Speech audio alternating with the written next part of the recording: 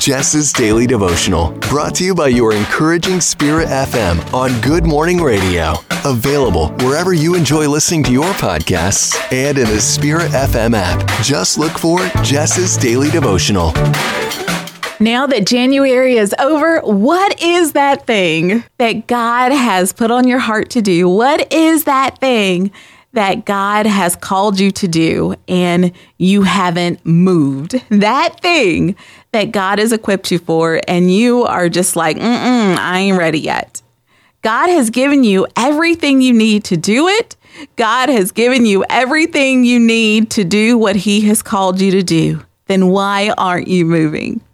If God has called you to do something, a job, a ministry, a relationship, an opportunity, then He has given you what you need to take that next step. Here's what I know. You may not get everything you need for steps 2 or 3 before you take step 1.